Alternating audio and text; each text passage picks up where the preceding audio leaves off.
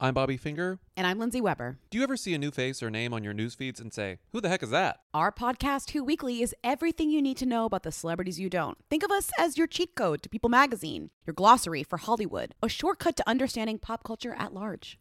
For the past 8 years, Who Weekly has been telling listeners everything they need to know about the celebrities they don't.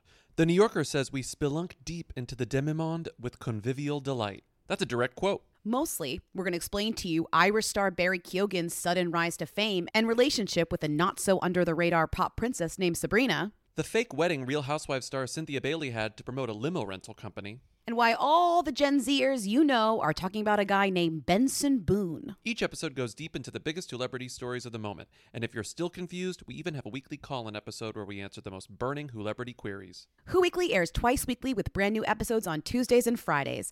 Listen and follow Who Weekly, an Odyssey podcast, available now for free on the Odyssey app and wherever you get your podcasts. C13 Originals.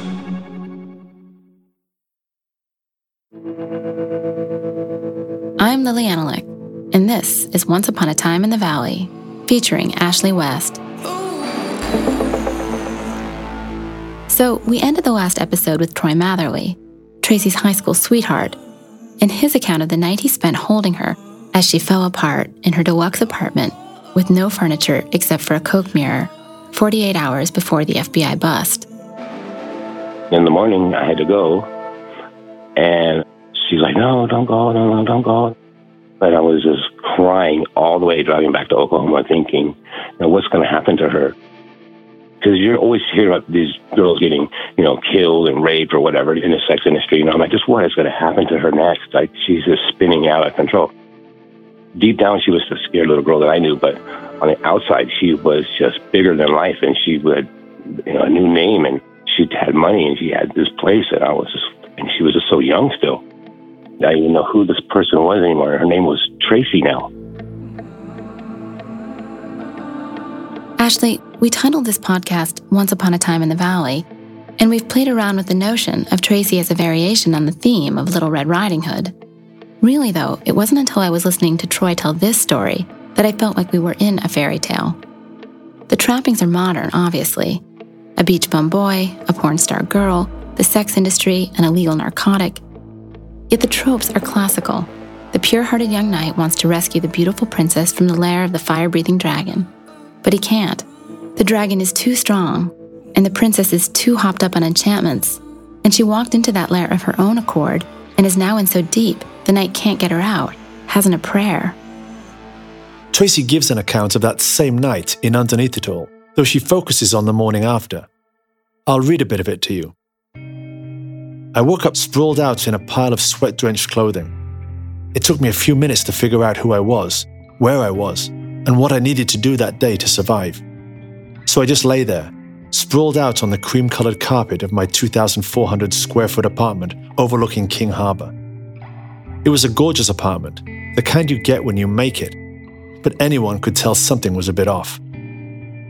The living room was completely empty, except for the antique mirror my mother had given me years earlier, now lying in the middle of the room with remnants of the previous night's coke binge on it. According to Traci, the evening had begun at the neighborhood bar, the Poop Deck, and she, quote, vaguely remembered having sex with some guy but couldn't quite put it together, unquote. I'd been on a bender for 2 days, she writes. I was losing my mind. Troy's account is persuasive and particular.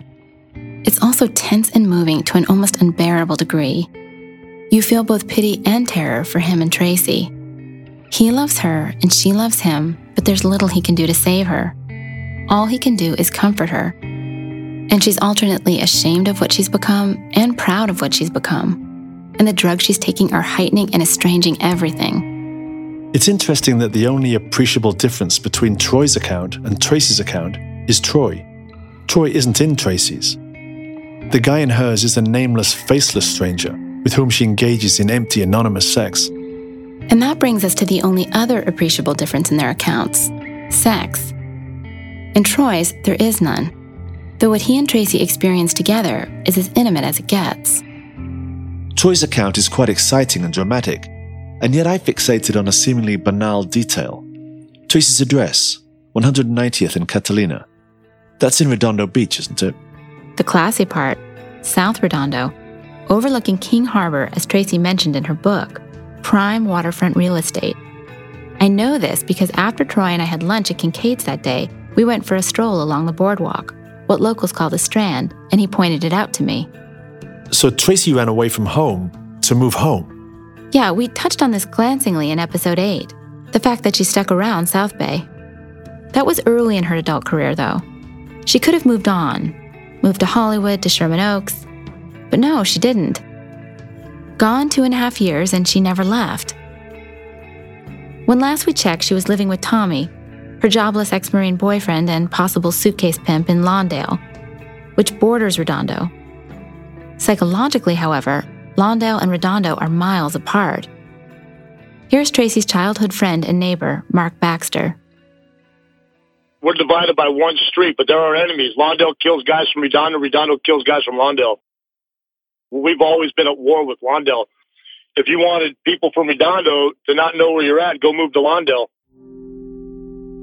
From a practical perspective, South Bay makes no sense. Pawn's in the Valley, which is a hike from South Bay. And from an emotional perspective, South Bay makes even less sense. There are a lot of painful memories for her there. Maybe, though, the pain is what's keeping her in South Bay. Like time has stopped for her at the point of trauma and she's unable to move on. Is haunted by that place, those people. And the haunting goes both ways. She hovers in and around the town, inspiring guilt and confusion in former intimates. She's both there and not, real and rumor, marvel and disgrace. Troy, for one, never has a moment's peace until he leaves, fleeing to Oklahoma for college. He is, of course, forced to hear her raising hell at the poop deck because the bike shop where he works after school and on weekends is just down the street from the bar. And when he's off work, hanging out with his friends on the Strand, he's forced to see her, whizzing past him on roller skates, trailing catcalls in her wake. She could ride down the Strand and everybody, hey, how you doing? Hey, yeah, oh yeah. People would pull over their cars and honk and yell and scream at her all the time. And Troy isn't the only ex of Traci's having these disturbing non-encounter encounters. Here's Mike Brashino. Someone had told me where she lived in Lawndale, and I saw the Camaro out there, the Corvette, and I was like riding a bicycle, I'm like riding a skateboard and she's driving a car or whatever. I was like, I didn't yell, and I just went by and I was trying to see if that was her car, and then I saw her in the city, like turning at a gas station or something, and she didn't see me really, but I just said, fuck it, I want to buy her. She's on with her life. It's like just a memory. And it doesn't end there. I don't know. It's weird because I like later on I hear like I'll be at places and they're bragging about like being with her or whatever, and I never even talk about it. I'd be like, fucking what a lame. It's like fuck. I'm not going to start bragging about it. I don't know, but she definitely made her mark as far as the industry stuff or whatever. She was into it. I saw her a lot of other girls. They just didn't make the mark. She fucking was pretty big. Naturally, guys are bragging about sleeping with her. She's famous now. Yeah, let's talk about that. Because she's a funny kind of famous. Is famous in a dark and disreputable way. A way that makes some people pretend not to know what she's famous for. So afraid are they of being implicated in her fame. Is infamous. This is Dave Ondo, then manager of the local video store Video Mart, where Traci and Tommy are regulars. They're dropping off some tape. They're looking at what movies they might look tonight or tomorrow or Monday or during the week. When did you realize who she was? So, right away. If I said Farrah Fawcett, you got a picture of Farrah Fawcett. If Farrah Fawcett walked in, would you know if that's Farrah Fawcett? There's faces on all the boxes in the adult section over there. That's her. There's no question about it. I like the Farrah Fawcett comparison. Farrah's a 70s and 80s sex symbol, and she's officially a star because of the TV show Charlie's Angels. But she's unofficially a star because of that swimsuit poster, the best-selling poster of all time. And that poster was a sensation thanks to the smile and the teeth and the feathered hair. Really, though, thanks to the erect nipples. So a pornographic image, but playing coy about it. Traci's Farrah without the false modesty. Troy and Mike are haunted by Traci. Her mother and sisters are tormented by her. Mark Baxter, who dated Traci's youngest sister Grace in typical North Redondo fashion, he had a girlfriend, she had a boyfriend, and they saw each other on the sly, remembers the house when the scandal broke. That was horrifying. That was one of the quietest houses on the freaking block on that street, you know, with a hard-working mom with daughters, and then all of a sudden that kind of attention's being sent over to the household. You know, I actually do remember big fights between the sisters, actually. And I can remember going over to the house and screaming in the freaking house, and then Grace coming out of the house and then us leaving. It's remarkable. At the time, Traci would only have been a mile or so away. I know, so the story comes full circle. Starts in Redondo, ends in Redondo. And as much as Traci's story and Nora's story is a story of the valley, it's a story of the beach, too.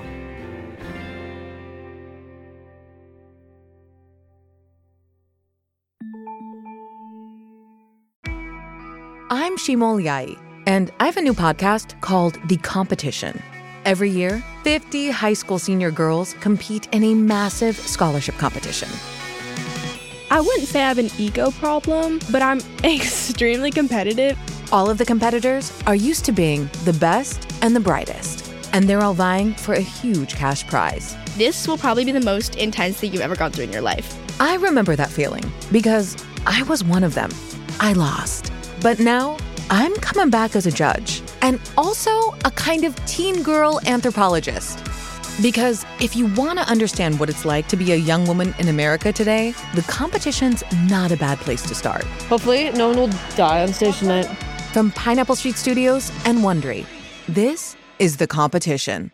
Follow The Competition on the Wondery app or wherever you get your podcasts. You can listen to The Competition early and ad-free right now by joining Wondery Plus. Hi, this is Amy Poehler, here to tell you about a new improvised show from Paper Kite Podcasts, the team that brought you Say More with Dr. Sheila. Check out our new parody podcast, Women Talking About Murder. It's a show about women talking about murder. Every episode features special guests, twists, turns, and the mystery of a missing co-host. Available on the Odyssey app or wherever you get your podcasts.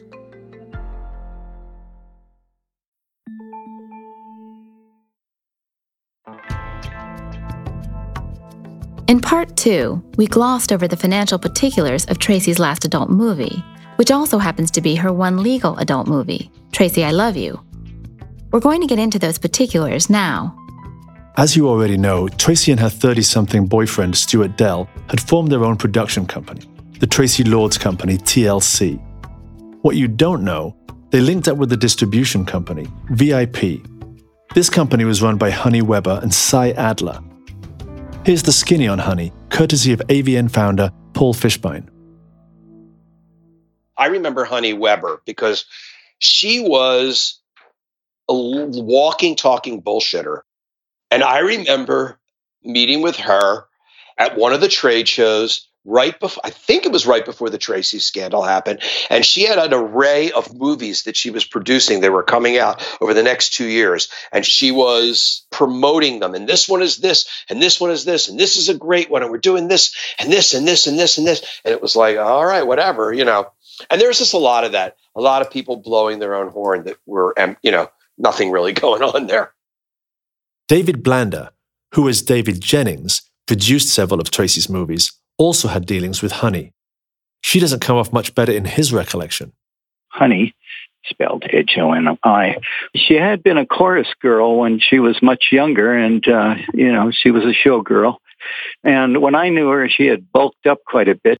I think she might have been mid to late 40s when I came in contact with her.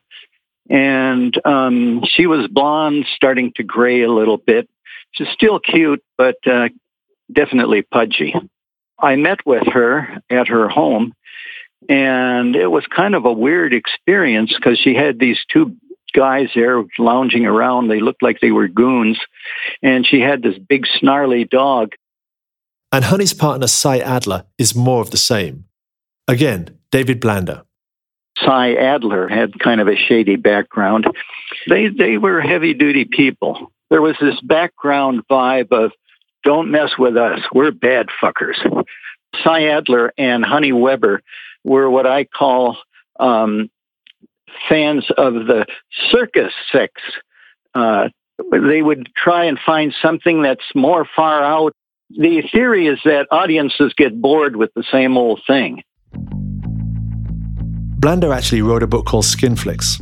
In it, he recalls a conversation with Honey bragging to him about Traci Takes Tokyo, in which an octopus tentacle is inserted into the vagina of a Japanese performer. Honey claimed that she was, quote, teaching Traci things Traci never dreamed of. This pair sounds unsavory, right? Like, even by porn industry standards? What were Traci and Stewart doing with these two?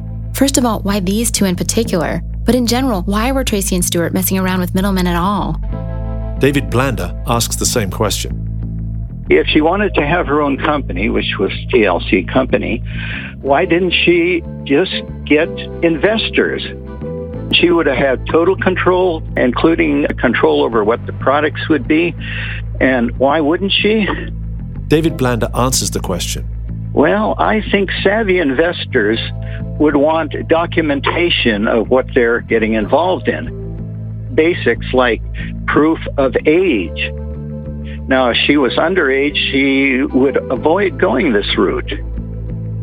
People do tend to look closer and harder when it's their money on the line. Maybe Traci gets worried that her ID can't hold up to that kind of scrutiny. She wants a buffer. Until the buffer starts to seem like a liability.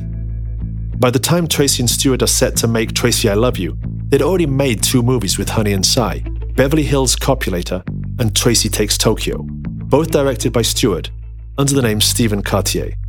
Could be Traci and Stewart are sick of Honey and Cy eating into their profits. You never know how much attention to pay to rumors, but there's a persistent one. It's even alluded to in that 1990 GQ profile of Traci, that she and Stewart tried to pull a fast one on Honey and Cy, told Honey and Cy that they did go to France, but that they didn't shoot Traci I Love You because they were too coked out. The lie went over with Honey and Cy about as well as you'd expect it to. David Blanda again. They didn't buy the coke story. I imagine they threatened her pretty good. You know, you turn that movie over to us or we're going to come after you, you know. Like I said, these were pretty heavy-duty people. Traci went public with her age to put the partners under too much scrutiny to carry out their threats. After the whole age thing came down, and of course, once the light of the law shined on the whole thing, well, you know, the VIP people scurried away like cockroaches when you turn on a light. And doubtless it hadn't escaped Traci's attention that turning herself in would do more for her than just get Honey and Cy off her tail. There'd be a whole host of side benefits. Every Traci Lord's tape gone from shelves except for the one she owned, increased fame, a clean slate, etc. So David Blander's theory strikes you as credible? It does, yes. Me too, and we've gone back and forth on this point. Was the mob a serious threat to Traci as she claimed at the Gottesman trial via her mother? Yes or no? Basically, we've settled on no. But in the last episode, Ashley, you mentioned these shadowy figures in the background of the porn business and said that Traci might have occasionally felt menaced by them. Well, if Traci hooked up with Honey and Cy, then she brought 2 of the menacing figures into the foreground. What's more, if David Blander is right and she lied to Honey and Cy, then she provoked the menacing figures as well. That would explain why she seemed so freaked out that night with Troy. It was more than just coke jitters. Yeah, she'd grifted the grifters, tangled with hard case people, and these hard case people really were after her. David Blander again. One producer was supposed to have hired goons to hang her by the tits. So she was in deep shit and needed to dig herself out, which is why she informed on herself. Pretty straightforward. Another reason Blander's theory holds water is because of the money issue. I don't follow. This is something that's always bothered me. If Traci orchestrated the whole thing, went to such extreme lengths, took such extreme risks to get filthy rich, why didn't she? She sold the title to Caballero, the adult studio, for $100,000. Now, $100,000 is nothing to sneeze at, especially in 1986 dollars, but it's hardly the score of the century. It's Caballero that scored big, since Traci I Love You was the top seller 3 years running. And yes, she negotiated a royalty for herself, which was smart, but why not own the whole thing? Or at least a bigger piece? It's almost as if the money were an afterthought. as if what Traci really wanted was to unload the movie, get it off her hands, so she could put it behind her and move on with her life. That's what it looks like to me. Amber Lynn also has a credible theory. She believes that there was a prior bust for the passport and for drugs. When Traci went to Japan to make the movie before Traci, I Love You, Traci Takes Tokyo. Here's Amber. You're talking about an 18-year-old girl, okay, who's using. She was in possession of cocaine. Not only that, but she was in possession of stolen identification. The charges on that are really big. Now, from my own experience, 20 years ago in Ventura County, just going along my life, having my party, I was arrested on the highway. They knew exactly who I was. It came right up that I was so-and-so and so-and-so, also known as Amber Lynn, adult film star, blah, blah. They took me to jail. They took me into an isolated room. It was the most harrowing experience of my life. The police, literally, half of them wanted pictures of me. And here I was, trashed. I'd been up for 4 days partying. All I wanted to do was get home. And these cops are like, pull up your top and take topless tits out pictures with us. And they're doing all this stuff to me. At the same time, they got me in this room and they're going, tell us everything you know. And if you don't give us everything you know, you're going to go to prison for the rest of your life. This is a common police tactic, what they do. Anybody that's out there that's ever been arrested and busted for anything that is notable has been taken and interrogated and broken down. They want to know who you are, who you're attached to, what is attached to that, blah, blah, blah, blah, blah, blah, blah. They throw all this stuff at you to make you think they've got all this information or whatever's going on. And this girl was busted. Okay, she did certain things. She manipulated. She had fake ID. That is like felony, felony, felony, felony. You're going to prison for the rest of your life unless you do, say, or be whatever we want from you right now about the people that you're involved with. Okay, broke. She broke. It's a kid. She chose herself, the way I see it, in that moment over anybody else. In my personal opinion, in my experience, if it would have been those pornographers sitting on the other side of the coin and they would have said, give up that girl or we're going to take you, I don't believe any one of us would not have been at risk that day for being thrown under the bus, okay? For me, Amber nails it. Even if the details are a little off, like Traci's identification wasn't stolen, it was false. And I doubt it was in Japan on Traci Takes Tokyo that Traci got busted. Traci would have only been 17 then. I bet it was on the way back from France in Traci, I Love You, because it was on that trip that she turned 18, which is when they could really threaten her. For false identification, for drug possession, for who knows what else. For not paying her taxes. Right, tax shit, how they got Ginger Lynn. But like I was saying, even if Amber is slightly off in the details, the thrust is right, the emotion is right, I can feel it. If I've learned anything over the years from reporting, it's this. The simple, messy explanation is usually the one that bears out, not the complicated, fancy one. The complicated, fancy one in this case being that Traci is a criminal genius prodigy, Machiavelli in stilettos, who spent almost 3 years casing the adult industry so that on her 18th birthday she could elaborately fleece it. The two scenarios, Amber's and David Blander's, aren't so different really. No, they're not. In Amber's, Traci commits an act of pure impulsivity and desperation. In Blander's, Traci is half a step ahead, not even a quarter of a step ahead of pure impulsivity and desperation. So she rats herself out, as the adult industry has always maintained, but only because she has no other options. But it's convincing, isn't it? It adds up. It does. There's one final scenario I want to throw out there. It comes originally from Ginger Lynn. She suggested it when she was describing how the U.S. attorney pressured her to testify against adult agent Jim South and adult producers Ronald Cantor and Rupert McNee. The U.S. attorney showed me a series of photos, and one of the series of photos was from a film that we did, Traci and I did together. These photos of Traci fucking people, and they've got Traci fucking one of the crew members.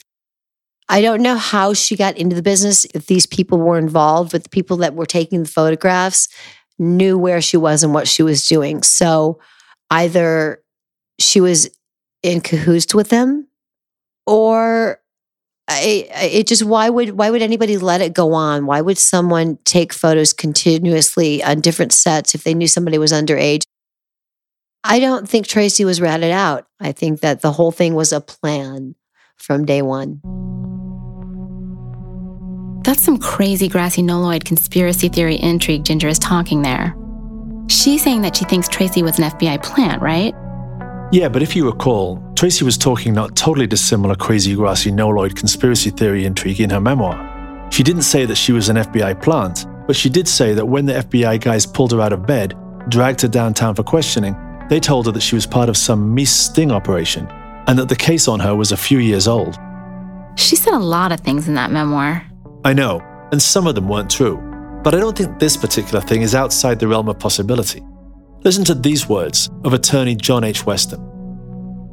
The FBI, which was handling the Traci Lords case, essentially the head of the FBI was Attorney General Mies. I suppose it could be a total coincidence, and Mies didn't know what was going on with the Traci Lords case and didn't know anything about the Mies Commission report, but I don't believe in coincidences, and I certainly didn't believe there. So I assume that they were linked and that the two were handled in some respect to capitalize on the maximum serendipity of the two events. And serendipity may be unfair because in that case, the Mies Commission folks, the Attorney General had the ability to control the timing of both events. I don't believe in coincidences any more than Weston does, and we have a lot of them here. Traci makes one movie after she turns 18. That movie starts filming the day after she turns 18. She owns the rights to that movie. Coincidence, coincidence, coincidence. Like cherries on a slot machine. This is old news, though, Ashley. This is why we think Traci had to have ratted herself out. Just wait, because on the other hand, you have the government. Specifically, you have Edwin Mies.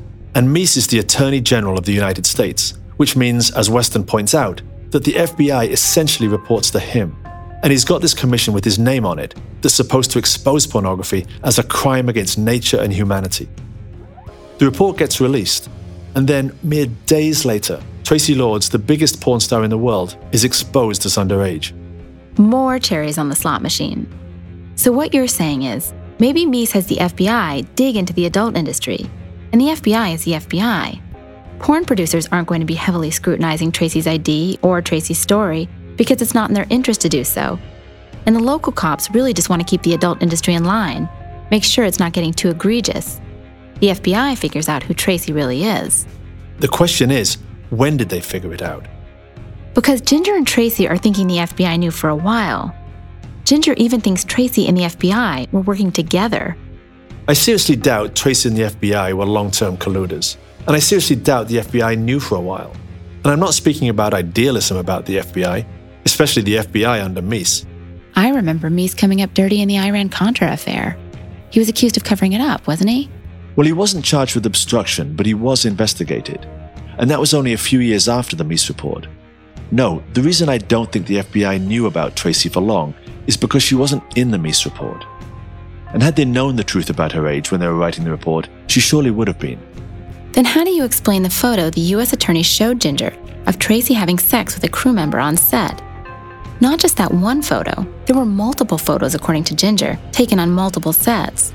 Those photos just don't seem that incriminating to me. The FBI could have obtained them from a number of sources, including routine surveillance work. Okay, but they must have been sitting on the knowledge for at least a period because they obviously coordinated their bust of Traci with the dropping of the Mies report. Yes, to give the report maximum impact. It's show business, basically. Traci's great PR for the report. I just don't think the period was long. A few days, maybe a few weeks, but not a few months, and definitely not a few years. And the conclusion to be drawn is Ginger's conclusion, that nobody ratted out Traci, and nobody ratted out Traci because the FBI already knew. Right, making both the adult industry and Traci the victims in a sense. They're pawns in the government's game. That's dark, but possible. This is the scenario I'm assuming that you're getting behind. It is. And you're still with Amber? Oh yeah.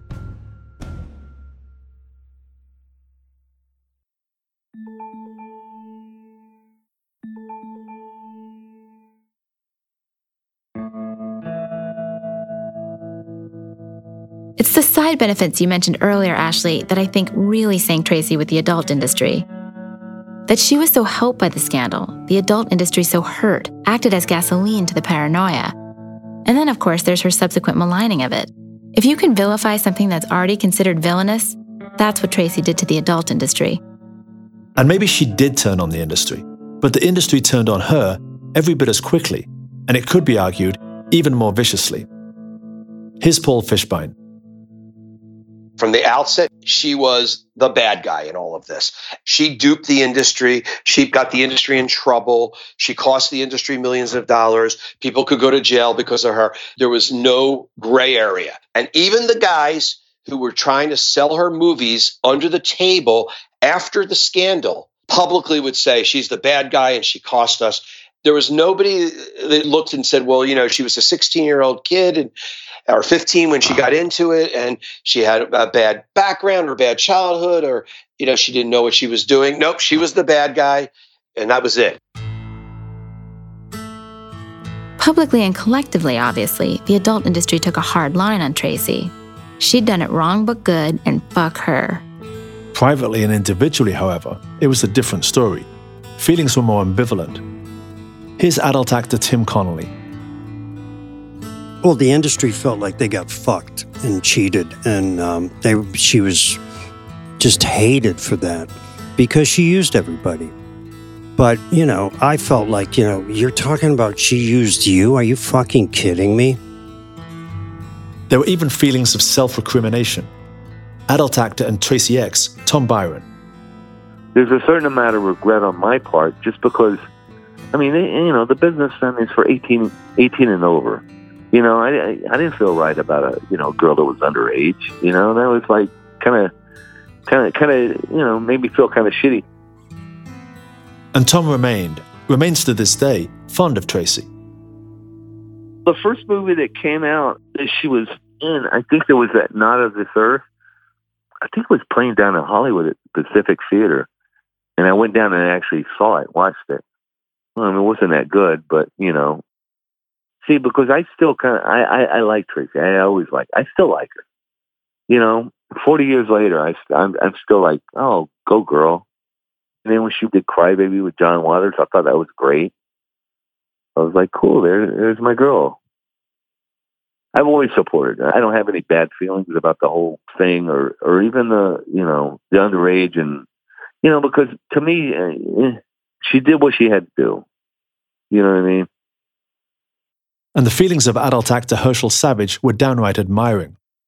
I remember hearing from a lot of the producers and owners of video companies, we got to destroy the stuff. No, she should have said something like, I'm fucking money we're losing. I remember that.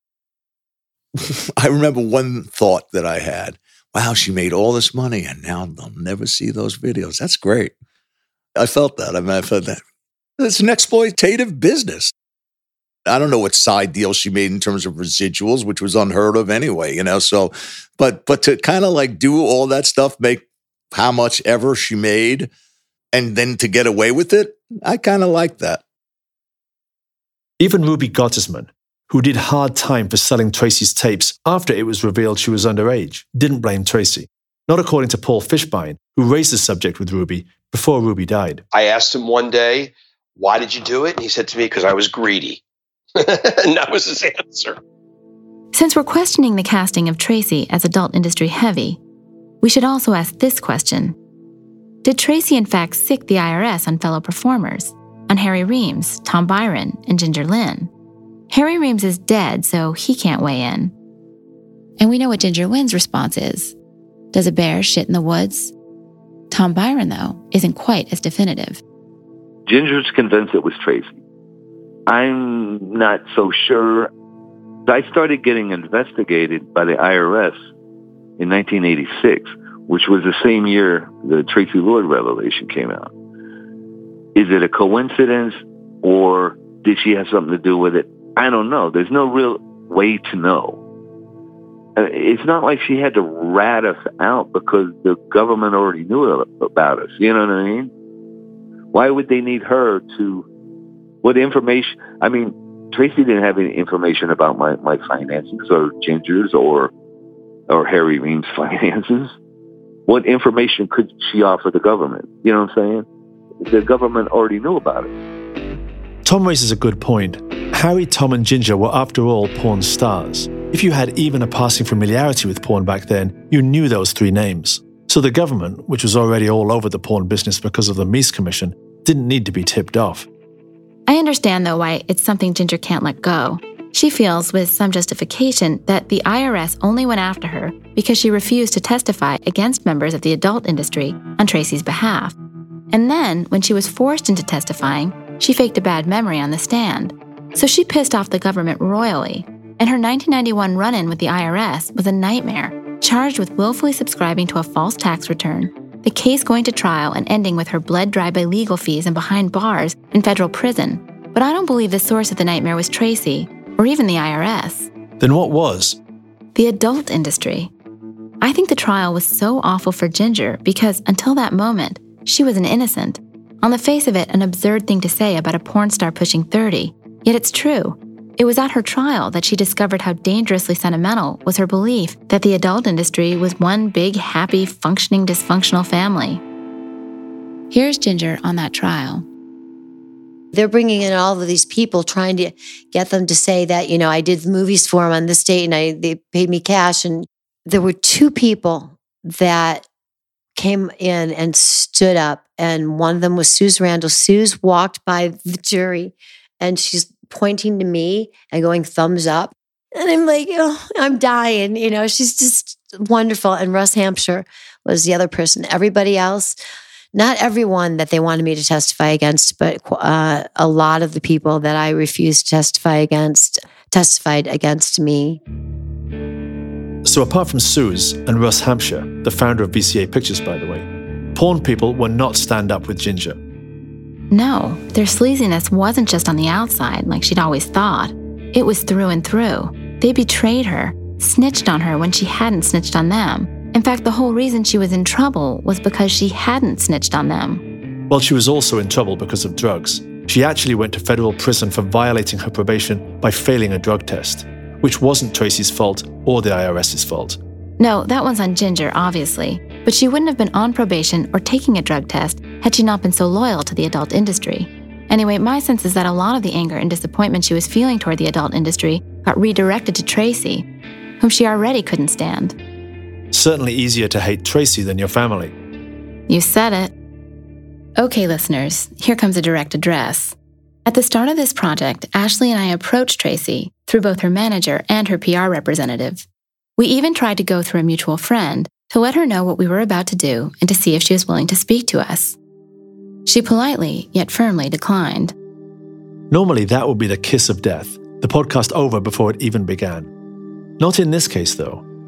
We felt we didn't need to speak to Traci because Traci had already spoken, said what she had to say in Underneath It All, and on talk shows, which I think are equally vital. My gosh, yes, the talk shows. Her early life, her sexual abuse, her troubled relationship with her mother, her father, her years in X. These are not topics she's reluctant to address. On the contrary, whether it's 1995 and she was promoting her album 1000 Fires, which featured the song Father's Field about the rape by Ricky, or in 2003 and she was promoting her memoir, or in 2013 and she was weighing in on rape culture in Steubenville. She's out there, and she's out there on national TV. Has discussed her past on Oprah, Larry King, Rosie O'Donnell, Whoopi Goldberg, Piers Morgan, to name but a few. She even took part in an installment of the A&E biography series. It's true that when she goes on the shows, she's mostly covering material that's in her memoir. But just hearing her speak is revealing. There's a strength in her voice, an intelligence. There is, too, an unrelenting quality to her sentences. Here she is, for example, on Larry King, discussing Underneath It All. What led to writing the book? Because after 20 years it's been now since I was that 15-year-old little girl in porn movies, and as many successes as I have enjoyed, I still have this title before my name, the ex-porn star thing. And so you're always going to have that. Yeah, more than that, though, there has been so much about me that has been said, and so many quote-unquote true Hollywood stories done that have been anything but true. I really wanted to set the record straight. I thought I deserved to do that. And also, twofold. There is such a huge epidemic in this country right now with teenage prostitution and pornography that I think that the other side of the story really needs to come across and be told. She's fighting for the advantage in every exchange, isn't she? Always, never not. Fighting for control of the narrative as well. And then there's the obsessiveness of her self-presentation. And it's deep, meaning I don't think it's merely PR. She wants to control how you see her, yes, but I suspect she also wants to control how she sees herself. And I have some evidence to back this up. Here's Troy on the experience of reading Underneath It All when it first came out. Her book came out. I was in a bad place in my life. I was going through a divorce with my wife. I had 3 kids, and I was living with this stripper from Texas, this crazy-ass stripper. I don't know why the hell or how the hell that happened, but my life was just like in chaos. So I got the book, and I was so excited to see, how she turned out, like whatever happened to her, and I'm reading it, and I get to the part where she says I didn't give her money for the abortion, and then she has to turn to porn, and I just shit my pants. What the fuck? Are you kidding me? And I couldn't believe, I was just like in shock. Somehow I read where she's going to be at a book signing in Baltimore. And my stepmom had just moved to Baltimore. So I wrote this letter to Nora, and I sent it to my stepmom. Basically, like, how are you? I hope that, you've made it through all this, and I hope you're still the same person that you were, back when I knew you. And, call me. I want to talk. Let's talk. Let's catch up. And I left her my number, and I sent it to my stepmom. So a couple of weeks go by. That day comes around, and then that night comes around, and then my phone rings. It's Nora. So we're talking, everything's good, everything's fine, everything. And then we didn't see eye to eye on a couple of things. She said, well, I have my diary. I always wrote everything down. I go, yeah, I remember that. And then I think what happened was I had said that I would have maybe liked to have kept the baby. It would have been so cute. And I think that hit a really sore spot with her. And then it went south from there. And then that was the last time I talked to her. Evidence that Traci possibly revises history. But Lily, it's evidence we already had. We knew that the circumstances surrounding the abortion were likely far murkier than her depiction. No, there's something else going on here. I want to read you a passage from Underneath It All. It's from the bonus chapter in my paperback edition, and it covers the publication of the book. Traci writes, I've done hundreds of interviews for radio, television, and print, traveling from Texas to D.C. to San Diego. Along the way, I made many store appearances. Old boyfriends and schoolmates, as well as complete strangers, showed up at my signings. My high school sweetheart read the book and gave me one of the most heartfelt apologies I've ever received. I was overwhelmed. Okay, I see. Wow. Troy's memory of this conversation and Traci's are mismatching. Not mismatching, opposing. Even taking into account the fact that memory is not just highly subjective, but highly emotional, and that memories themselves shape-shift inside people's skulls, you still can't reconcile these two memories, which means you're forced to choose. Believe one or believe the other. Troy's memory is perhaps the more believable, if only because it and he seem so guileless. He doesn't appear to be trying to make himself look good and Traci look bad. He's just saying what happened to the best of his recollection. And yet I think that Traci believes hers. That's what I meant when I said she's trying to control the way she sees herself, not just the way others see her. Manufacturing circumstances is, I suspect, how she manages her psychology and pain. Because that phone conversation, at least according to Troy, is painful, intensely painful. He said this as well. I lost Laura Kuzma, and then in her place came Traci Lords. And this is crazy. To this day, it affects my relationships and how I view women and my relationships with women. So to say it was a victimless crime is not true. And she turns it into some warm and fuzzy, life-affirming, Traci-affirming moment. And can you get the truth out of such a person? I don't know. Maybe, though, that would be trying to get the truth out of the wrong Traci. Post-porn Traci, revisionist Traci, the Traci of recent or semi-recent years. But what about the Traci who existed between 1984 and 1986? The Traci who was very much in porn, that world's most glamorous and potent figure. What would you give to talk to her? Anything, obviously. But you don't have to give a thing, as you know. because about 3/4 of the way through the process of making this podcast, something was dropped in our laps. A never-before-heard taped interview Traci did in 1985. How to convey the thrill of that moment? I'm not even going to try. Listening to that interview was just uncanny. It felt almost like we were conducting a seance, didn't it? It did. Okay, without further ado, 1985 Traci. Here's 1985 Traci on how she transitioned from nude modeling to porn. Well, I got a non-sexual role in a movie called What Gets Me Hot. And I was dating Tom Byron at the time. And we started having sex in the kitchen, and they weren't filming it. We were just having sex. And then Dick Miller brought in his little camera. I said, "You don't mind if I take a couple of pictures, do you?" I said, "I don't know." It was kind of kinky, so I said, okay. And I liked it. So we've been making movies ever since. Are we going to point out that she's saying that Tom wasn't a stranger? That she wasn't tricked into porn? We're not. We're going to allow listeners to draw their own conclusions. Here's 1985 Traci on what makes her sex scenes hotter than other female performers' sex scenes. I'm going to explain something to you. There's a lot of girls in the business who just get out there and lay down and let the guys fuck them. But the guys have to go through the job of getting a hard on. So I feel that, in a sense, a girl should get her hard on too. A girl should get her hard on too. It's that sexual swagger Sue's talked about. And it's a self-aware sexual swagger, a savvy sexual swagger, which is to say, she isn't just running on instinct. She's thought about this. Here's 1985 Traci on starting her company, TLC.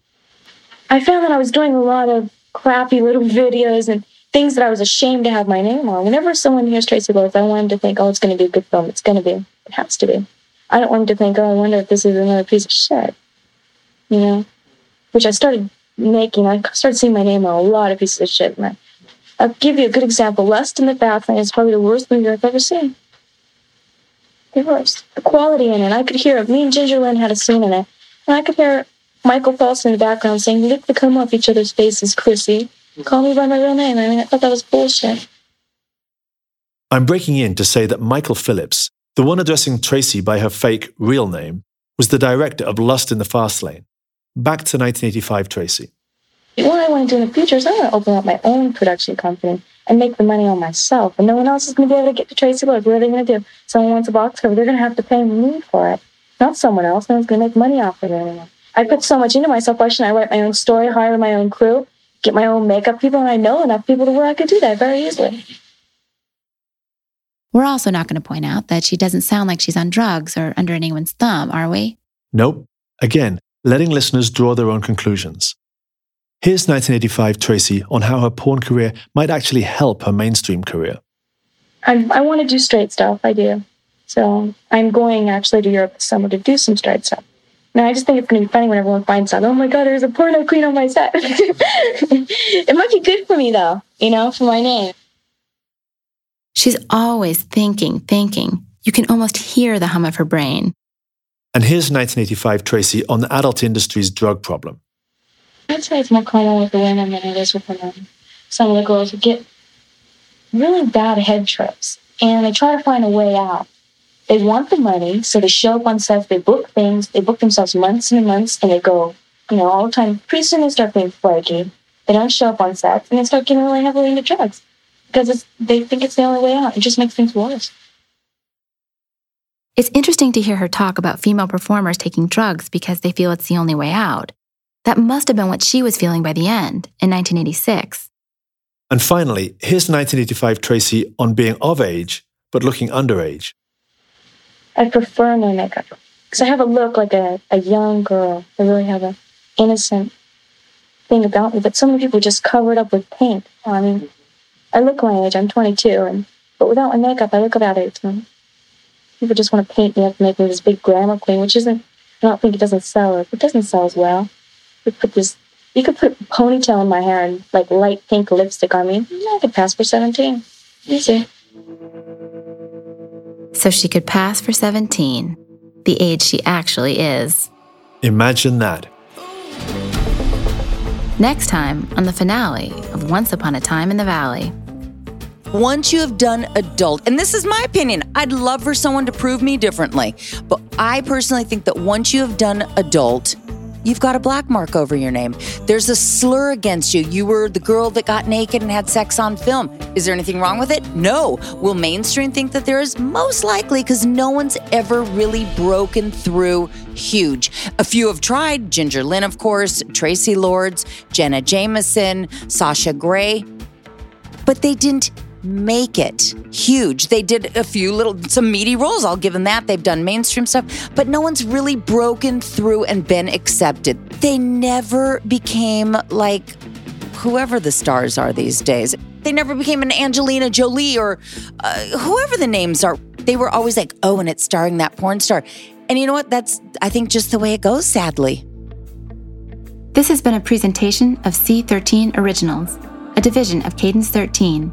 Executive produced by Chris Corcoran and me, Lily Analik. Directed by Zach Levitt. Created and written by me. Produced by Ashley West. Edited and mastered by Chris Basil, Bill Schultz, Perry Crowell, and Ian Mott. Theme music and original score by Joel Goodman. Production engineering and coordination by Sean Cherry and Terrence Malangone. Field recording by Rich Berner. Artwork, marketing, and PR by Kurt Courtney, Josephina Francis, and Hilary Schuff. Once Upon a Time in the Valley is hosted by me and Ashley West. Thanks for listening.